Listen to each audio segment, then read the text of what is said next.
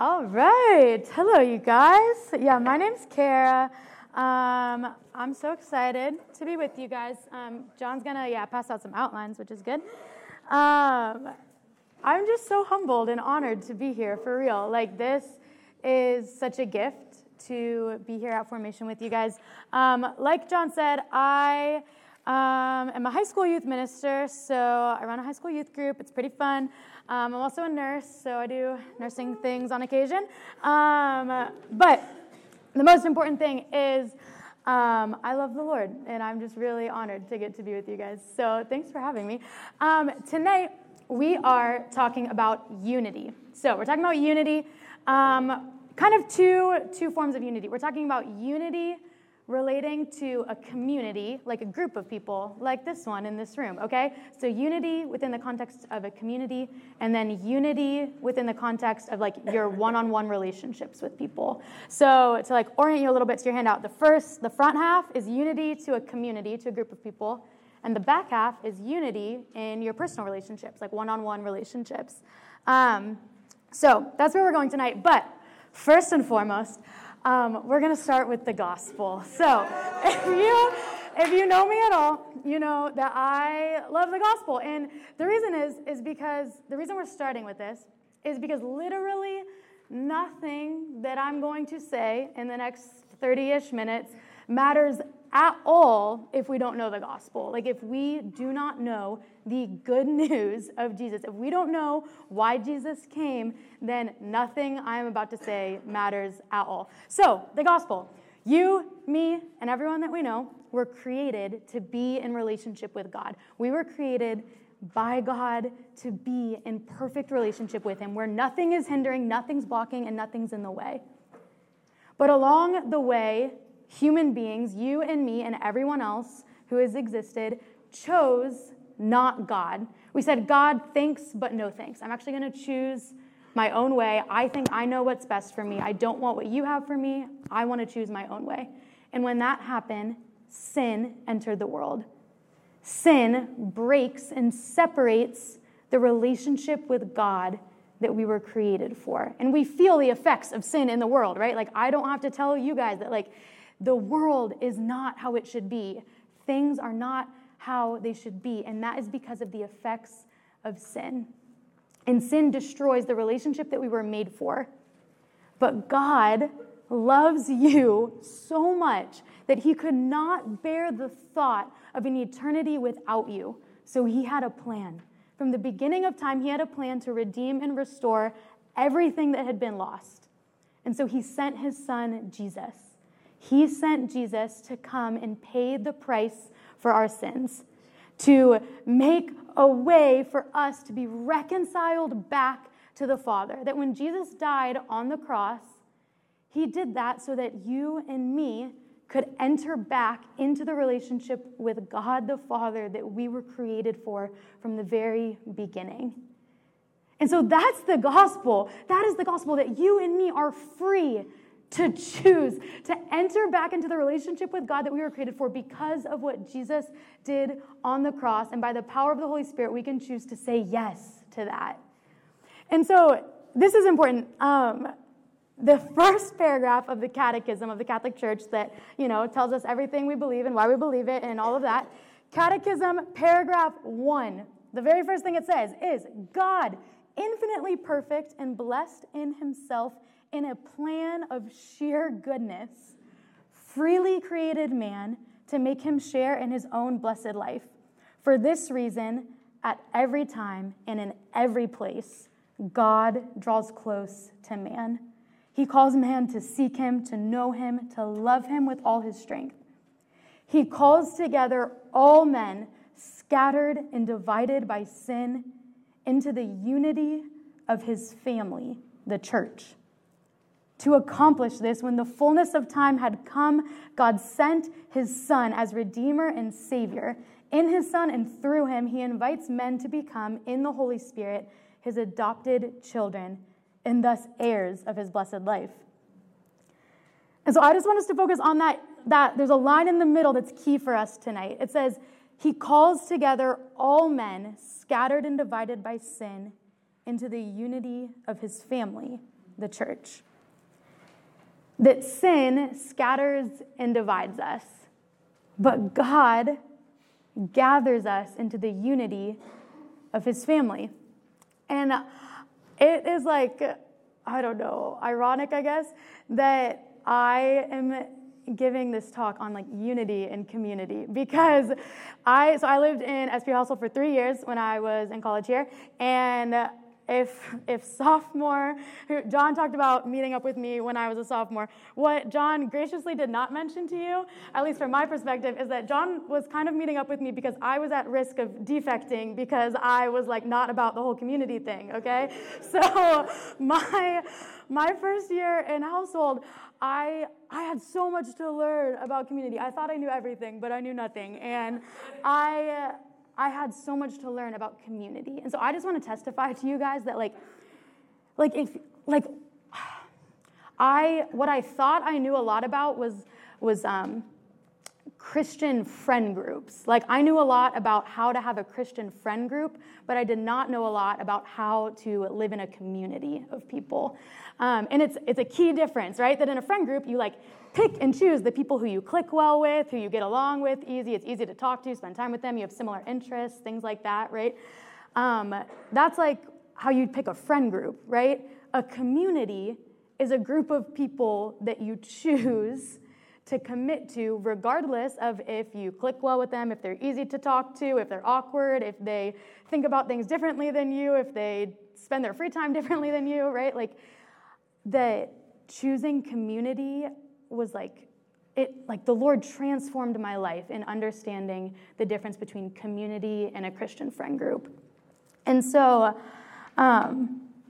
what this talk is not, it is not a passive-aggressive call out to people. Like John didn't ask me to give this talk because he's like, there's a lot of problems with like relationships in the community and not being unified, right? Like this is not a passive-aggressive call out. What this is us getting back on the offense against the enemy, right? Because the reality is that there's an enemy, right?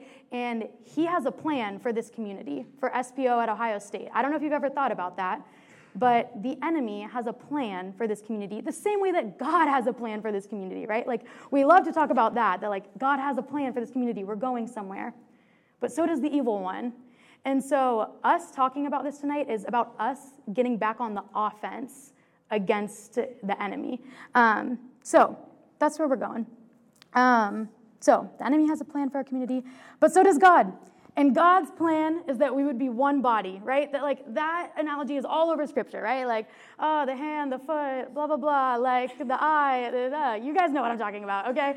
So God calls us one body. Like one body, many parts, they all work together. We all need each other. We know this. Like John mentioned, I'm also a nurse in addition to being a youth minister, and so fun. And one of the best things though about going through nursing school and still being a nurse is just getting to be amazed at the human body. Like God designed things so intricately. It's crazy, how everything works together and everything affects each other. Like all of our body systems affect each other. So when God calls us one body, we affect each other. You influence and affect this community for better or for worse. None of us are just passive or neutral members in this community. You affect this community in one way or another. And yeah, what we do affects each other. You don't operate in a silo anymore. When you said yes to this community, you gave up the mentality of my decisions affect me and my future, and it's just my life only affects me. No, your life affects your brothers and sisters in this room. We affect one another because we're actually living community. So there is this verse, John 13:34, that pierces me to the heart. It says, "This is how all will know you are my disciples, if you have love for one another." And this is really what needs to be our litmus test of our community, right? Because what it doesn't say is, okay, you know how they're going to know that you are my disciples? By how awesome men's and women's nights are, how many people are at the arena, how many people are at the hog roast, like how many people you met with in the union, how awesome your worship environment is. Like all of these things are really good, but that's not what Jesus says is going to tell people that you are a Christian, that you are a disciple. He says they will know that you are my disciples by how you love one another. And so we can ask ourselves the question, like, are the fruits of the Spirit present in our midst, in our households, in this community, in this room? Love, joy, peace, patience, kindness, gentleness, self-control, right? Are these things present in our community? Are we loving one another? Is the Holy Spirit present and growing those fruits in our community? And so we've been talking about the question there is like, what is the enemy's plan for our community? And the enemy, he scatters and divides, like the Catechism says. He steals, kills, and destroys, like John 10:10 says, right? The enemy comes to steal, kill, and destroy, but I have come that you may have life and have it abundantly. And one of the main tactics that the enemy uses that we're going to focus on today is the spirit of grumbling and murmuring, okay? So, maybe you find yourself, like me, when I was in household, feeling really tempted to grumble and murmur about things that I didn't like, things I thought that could be better, things that where I was frustrated with, and it was really easy for me to fall into grumbling and murmuring. And there's a few key examples of this. One of them is the Israelites in the desert, right? Like this verse from Psalm 106 talks about it. This is referring to the Israelites in the desert. And it says, they murmured in their tents. They did not heed the voice of the Lord. Like they were too busy murmuring to hear God's voice. That is so sad. Like I never want that to be able to be said of our community here, that we were too busy murmuring to hear the voice of the Lord, right? In Exodus, the story of the Israelites in the desert in Exodus, all over, they grumble, right? Like that's like the whole thing is like they were let out of Egypt, they grumble in the desert. And grumbling leads us to thinking that Egypt was better than the promised land. That when they started grumbling, they started believing the lie that slavery was better than the promised land. That when we start letting grumbling and murmuring take root in our lives, we start believing that our old life before we started following Jesus was better than the one that we have now. Or we start believing the lie that my life when I was just a Lone Ranger Christian, I didn't have to do this whole community thing, it was better then. Or we start believing the lie before I lived in household and I got to wake up whenever I wanted, my life was better then, right? We start letting grumbling let us believe the lie that our life before God is better than our life now. Another key example of grumbling is in John 6, after the bread of life discourse, right? So John 6, Jesus lays out the teaching of the Eucharist. He says, I am the bread of life, right? And what happens next is that the disciples grumble and they murmur and they are talking amongst themselves how can this be true? This is a hard teaching, right? And Jesus literally he stops them and he says, why are you murmuring?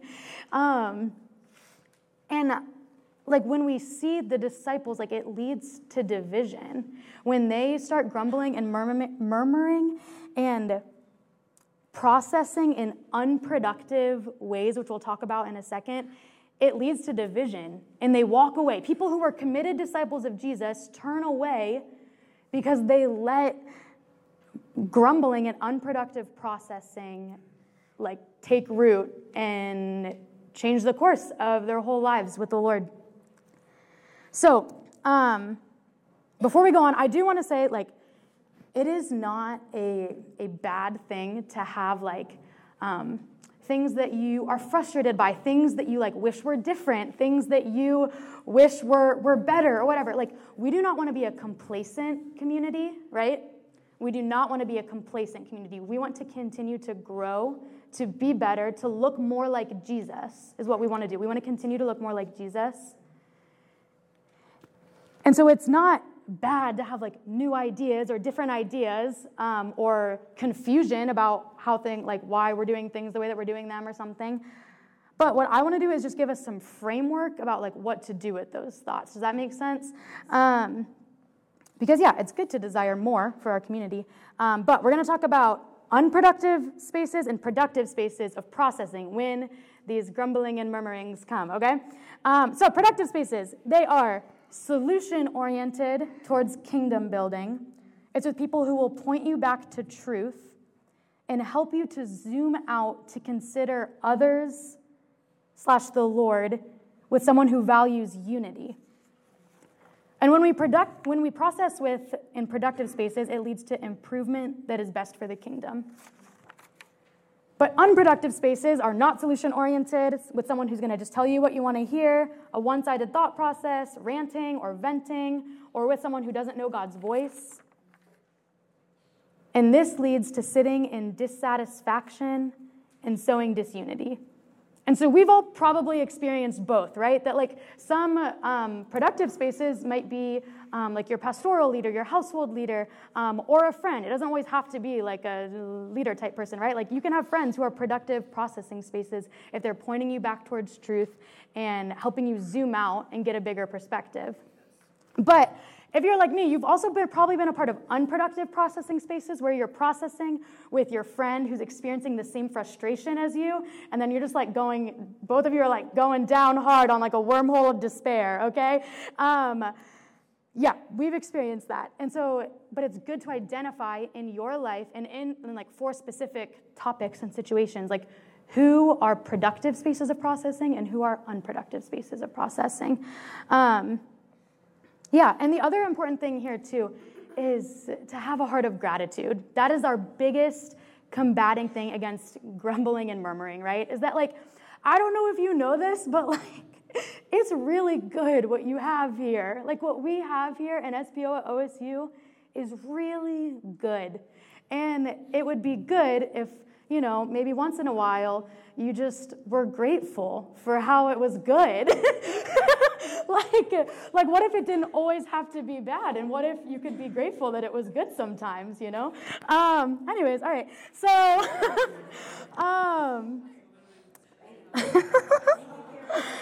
all right, here we go. Wrapping up with this side. So, what I have here at the bottom are these, I didn't check with John before, but I think these are the people who believe all of these truths about themselves are the kind of missionary disciples that we want deployed from SPO, right? That people who can confidently say that all of these things are true. Because we want empowered, confident, humble, and obedient missionary disciples. And you can actually be all of those things at the same time. So I'm going to read through this list of truths that I prayed into for you guys. And I would just invite you to star or highlight or circle, if there's one that sticks out to you as I don't know if I believe that about myself right now, pay attention to that and talk to, your small group, your pastoral leader about it, because all of these things are true of every single one of you. So here we go. I can hear God's voice. My thoughts and ideas are incredibly valuable. I bring something to the table here. My opinion isn't always the full picture. I am obedient to the Lord.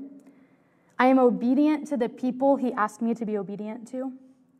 I am teachable, moldable, and interested in growing. I am not above learning about God's love or the simple things of our faith. I want God to be glorified, not me. I want what's best for the kingdom.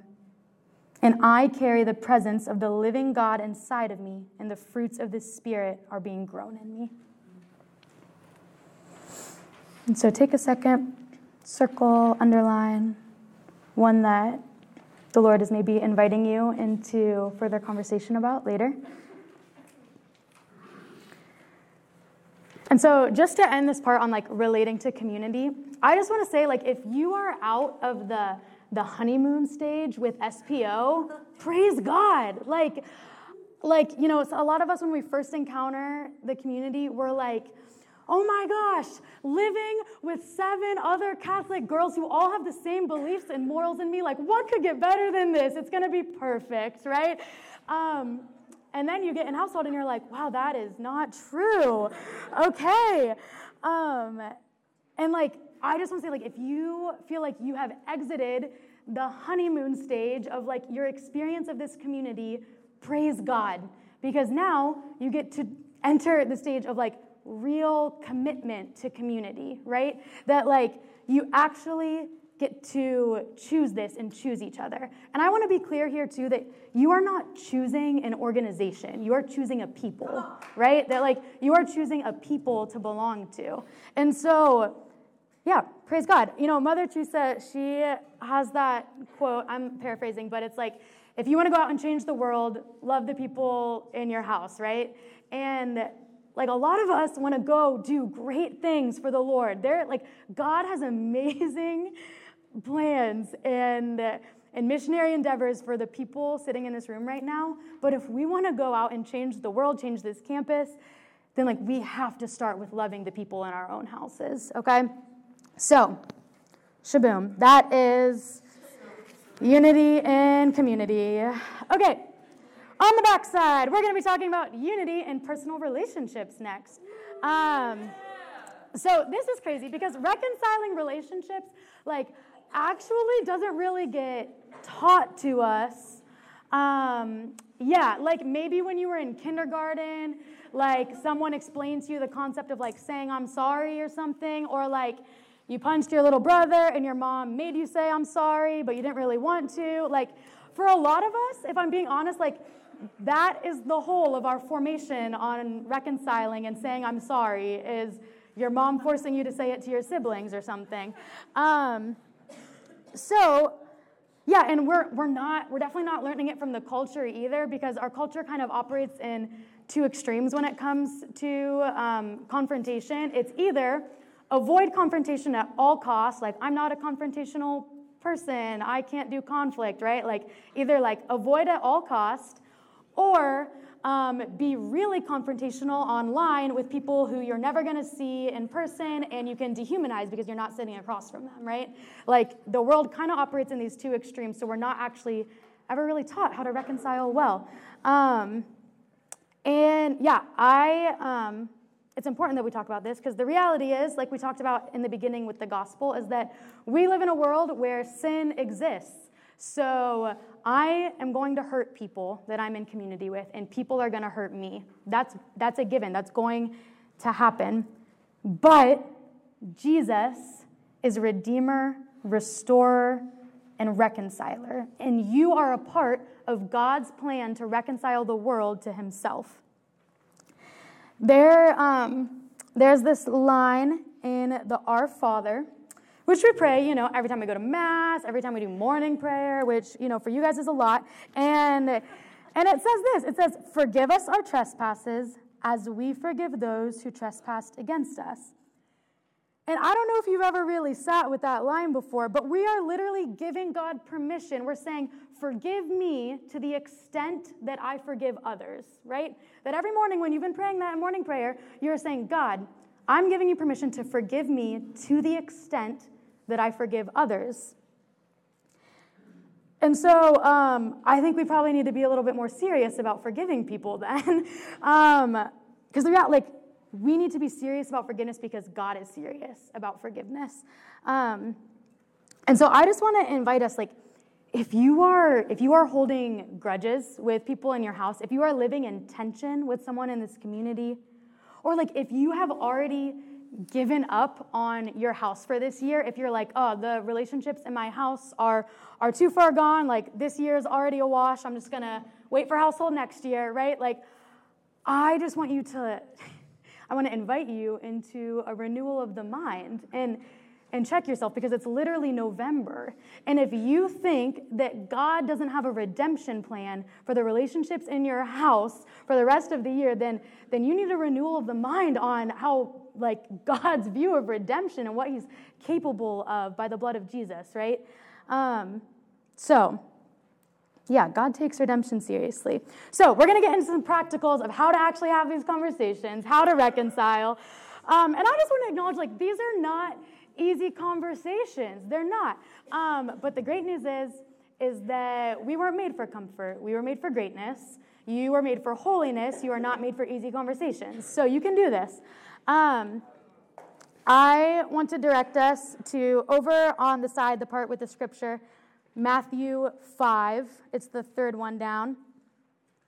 It says, "Therefore, if you bring your gift to the altar and there recall that your brother has anything against you, leave your gift there at the altar. Go first and be reconciled with your brother, and then come and offer your gift."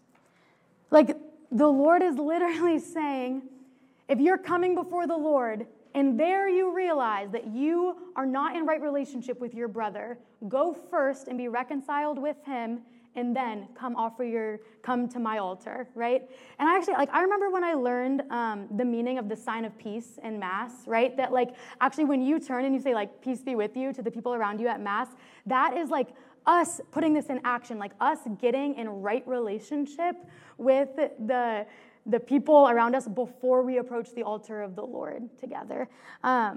So, yeah, this is a big deal. I did not learn this until college. I did not know. I had never actually had a reconciling conversation with someone until I was in household, which is humbling to admit, but it's true. And I remember when I was a sophomore, I was having tension with someone in community. So I went to my pastoral leader, like a good little pastorally, I don't know. And I met up with her and I said, I have a great plan. I am going to ignore this person. I'm just going to avoid them. It'll be easy, no problem. And she just, like, stopped me and she was like, Kara, do you want there to be a Saint Kara of Columbus someday? And I was like, yes. And she was like, okay, great. Do you want there to be a Saint so-and-so of Columbus one day? And I was like, well, yeah. And she was like, okay, so do you think, like, when they're writing your saint autobiographies later, are they going to say, like, this person and this person, like two saints that lived in the same city at the same time, lived in tension with each other, did not talk, avoided each other, and did not work together for the kingdom of God? And I was like, well, when you put it that way, I don't think that is the right answer. Just like, these kind of conversations were revolutionary for me. They were new for me. And the first few that I had were very hard. And there were tears, and they were long, and I was sweaty because I was nervous. At first, it was really hard, but the more that I exercised this muscle of learning to reconcile and live in right relationship with the people in my community, the easier it got. That, like, I got better at communicating in these conversations, and it didn't take as long, and there weren't as many tears, right? It got easier. It takes practice, just to speak truth that, like, if, like, at first, because if you haven't done this and there's, like, been things building up, like, sure, maybe there are things that are, like, emotionally driven in these conversations, but these conversations do not have to be emotionally driven for them to be fruitful and effective, right? That, like, the mark of a good reconciling conversation isn't if someone cries, right? It's actually that, like, you and me are both operating in trust and in freedom with each other. Practicals. Whew, okay. What to do when you've hurt someone. So when you've hurt someone and you're repairing wrongdoing, we're just going to walk through these simple steps. Step number 1, say, I'm sorry. Actually take ownership and say the words, I'm sorry, and leave all the excuses at the door, right? That, like, we have been so conditioned to say, I'm sorry, followed by a litany of excuses to justify things, right? But instead just say, I'm sorry, and let it be that. Acknowledge it was wrong what I did. Or it was wrong of me to do something that made you feel hurt, even if my action wasn't actually wrong, right? It was wrong what I did. And then state your intention. I won't, or I'll try not to do it again. I don't want to hurt you. And, like, speaking your intentions of relationship is so pivotal here. Like expressing, like, I'm sorry. It was wrong of me to say that joke that made you feel this way.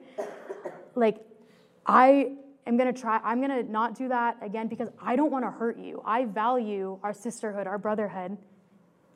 And then the last step, please forgive me.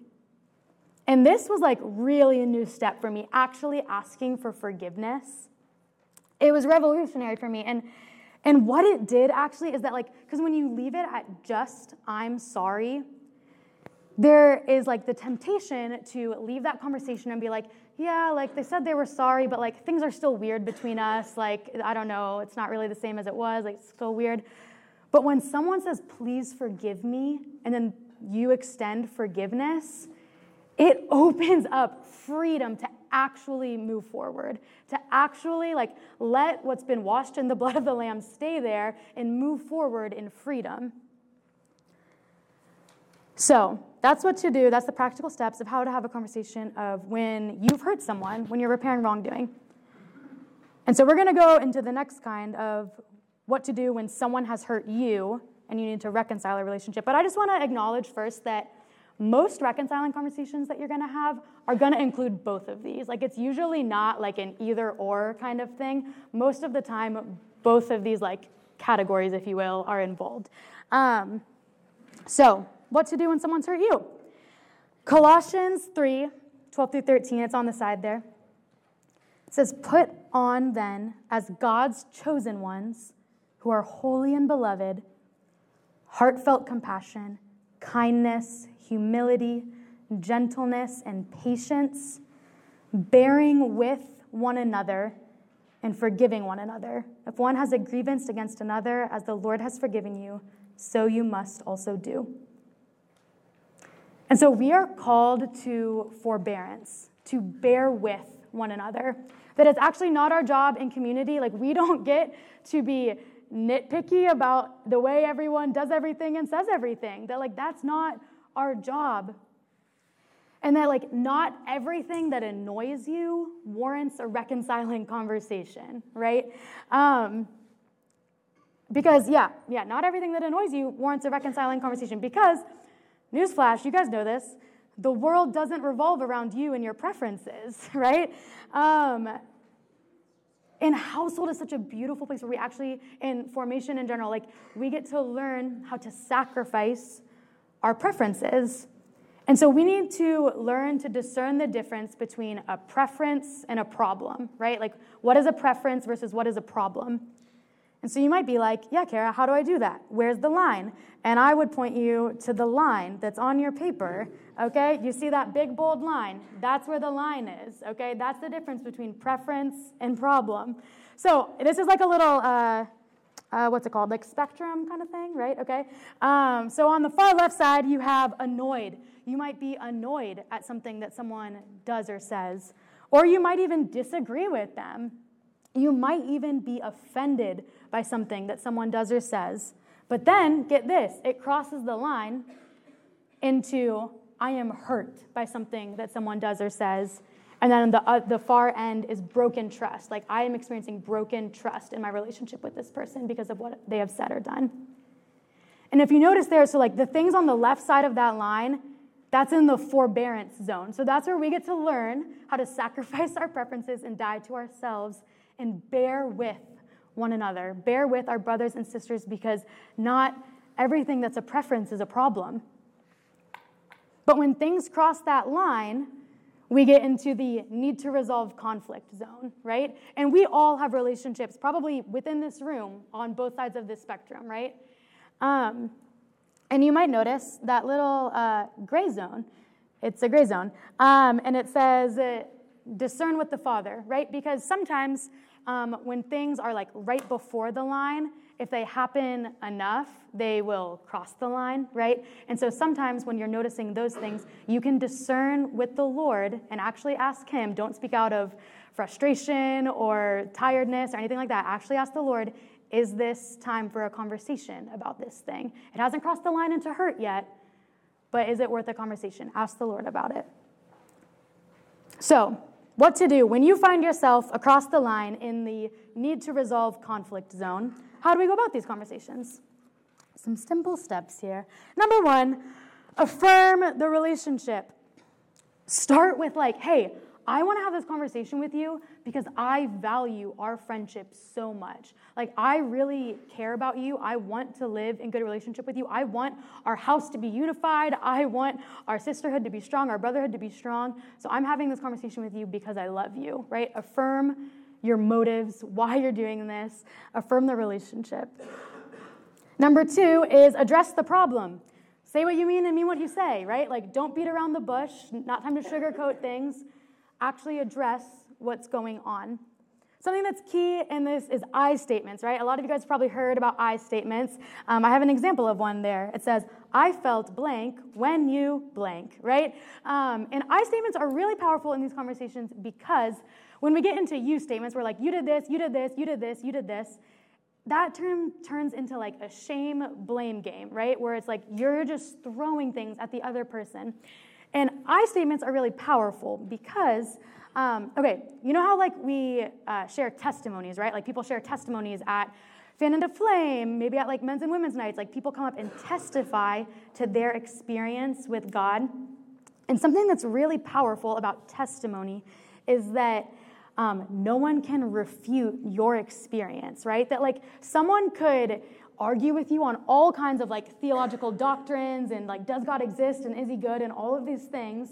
But if you share your testimony and you say, I've experienced Jesus as healer in my life. Like he gave me profound peace. And when I pray, I feel so much joy. Like when you share testimony like that, the other person can't be like, no, you didn't, right? Like, because it's your testimony, it's your experience. Similarly, follow me here, that's why I statements are really powerful, because the other person can't be like, no, you didn't, right? Like you're saying, I felt hurt when you blah, blah, blah, right? And the other person can't be like, no, you didn't, because you're just sharing your experience. So that's really helpful. And then the next thing is articulate the request, because remember, this is a solution-oriented process. And so when you're like preparing for these kind of conversations, like when you're in prayer, which I would recommend going to prayer before having one of these conversations with someone, ask like, okay, God, like what's the request I want to articulate to this person? It's like some things I was thinking about, like things that I have said in the past of like, hey, in the future, it would be helpful if you didn't make jokes about this thing, because that's actually an area of like some like hurt in me or like past woundedness, right? Like it really hurt when you said that joke. So like in the future, could you not make jokes about that? Or like in the future, like it would really help me to know where you're coming from when you made that decision, because it like sent me down a spiral. And if I had just been let in on like why you made that decision, that would have been really helpful to me. Or being like, hey, in the future, it'd be really helpful if like we could get some like household hangouts like scheduled in advance so that I didn't feel left out because I had to study when everyone went and hung out, right? Like articulating a request. And then the last step is accept an apology. That if the person says, I'm sorry, say, thank you so much, I forgive you. Actually accept an apology. And I put a little asterisk by that because we are only in control of us, right? That like we're only in control of our side of things. And so we might not be extended an apology from every person who we feel hurt by. And that is the reality of the situation. You are probably in your life not going to be extended an apology by every single person that you feel hurt by. And just to speak some truth here, that like, so reconciling relationships takes two people, right? That it takes two people who are committed to a relationship and want to reconcile it. Forgiveness only takes one person, that you can still forgive someone even if an apology has never been extended to you. And you can still walk in forgiveness even if that person has never apologized. So to wrap up here, just some helpful things when having these conversations. Your disposition and your motive, right? That like, if you are not rooted in love, it is not time to have this conversation. If your motive is anything other than love of the other person and love of the Lord, it is not time to have this conversation. Similarly, with disposition, you need to be rooted in your identity in the Lord. Because sometimes what can happen is that if we are not feeling seen, known, and loved by the Father, if we do not know we are beloved sons and daughters, we start projecting that onto our sisters and brothers, and we start confusing not feeling seen, known, and loved by them because we're not rooted, we're not feeling seen, known, and loved by the Father first. So, disposition. Timing. Timing's important. One thing, okay, just to speak some truth here, there's never going to be like a perfect time, right? Like if you are waiting for the stars to align and everything to fall into place, like it's not going to happen. There's never going to be a quote unquote perfect time.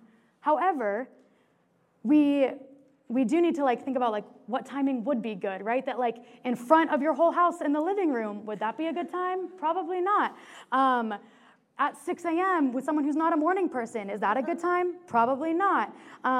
Interrupting someone who's studying for their biggest exam that's tomorrow, is that a good time? Probably not, right? That like we need to be aware of like where people are at. And it's actually okay if you're like not sure like what would be a good time for them, you can actually be like, hey, this is something I really want to talk about.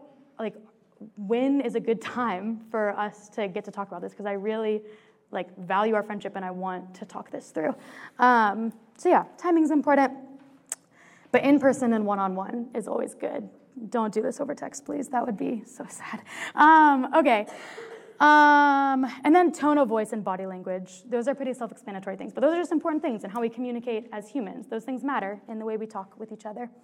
Other helpful things, we already talked about this, say what you mean and mean what you say. Sometimes, if you're like me, sometimes I say things I don't mean. And so a lot of times in these kind of conversations, I will go back and say like, hey, I know I said this, I didn't mean that, and I'm sorry. Like I would like to revoke that statement, right? Yeah, make sure that what you're saying is what you mean. And then a mindset shift of you and me versus the problem instead of you versus me, right? That like we need to operate at a baseline trust level of that every single person in this room wants to be in right relationship with each other. So the mindset needs to be, it is you and me against this problem instead of you versus me, okay? Fill the gap with trust. This phrase revolutionized my life when it became a reflex in my vocabulary. The phrase, they didn't mean it. Because like whenever something, like they didn't mean it, like they didn't have vindictive motives. They didn't set out to hurt me, right? And that's not dismissing the hurt. Like it's saying like, I was hurt by that. They didn't intend to hurt me, right? Like their intention was not to hurt me. They didn't mean it. And that was just a game changer to like have that be the reflex in my mind when I felt hurt is like, I feel hurt. I bet they didn't mean it. Assume the best, give the benefit of the doubt. Communication heals wounds, communicate with each other. That's what this is all about, really. And then actually move forward in forgiveness. We've been talking about this, like if you have endured one of these long and sweaty and hard conversations, like let the conversation speak for itself and leave things that have been washed in the blood of Jesus there. Like do not carry them around and keep dragging them around. Like if you have reconciled with your brother and sister, actually walk forward in forgiveness. And so to close here in that little box, sometimes I'm really dramatic, but this is true though. It says, the advancement of the kingdom of heaven is at stake. Like we need to zoom the heck out. Like we have to zoom out here. There are people walking around this campus dying on a trajectory to spend eternity separated from God, and there is no time to waste fighting with each other. Like we have to zoom out here and remember the eternal perspective that when we are consumed by fighting with each other, that means we are not consumed by fighting the enemy. And we are a part of something so much bigger than ourselves, right? Like we are part of God's church, the church that Jesus founded that has withstood the test of time and everything that the world has thrown at it.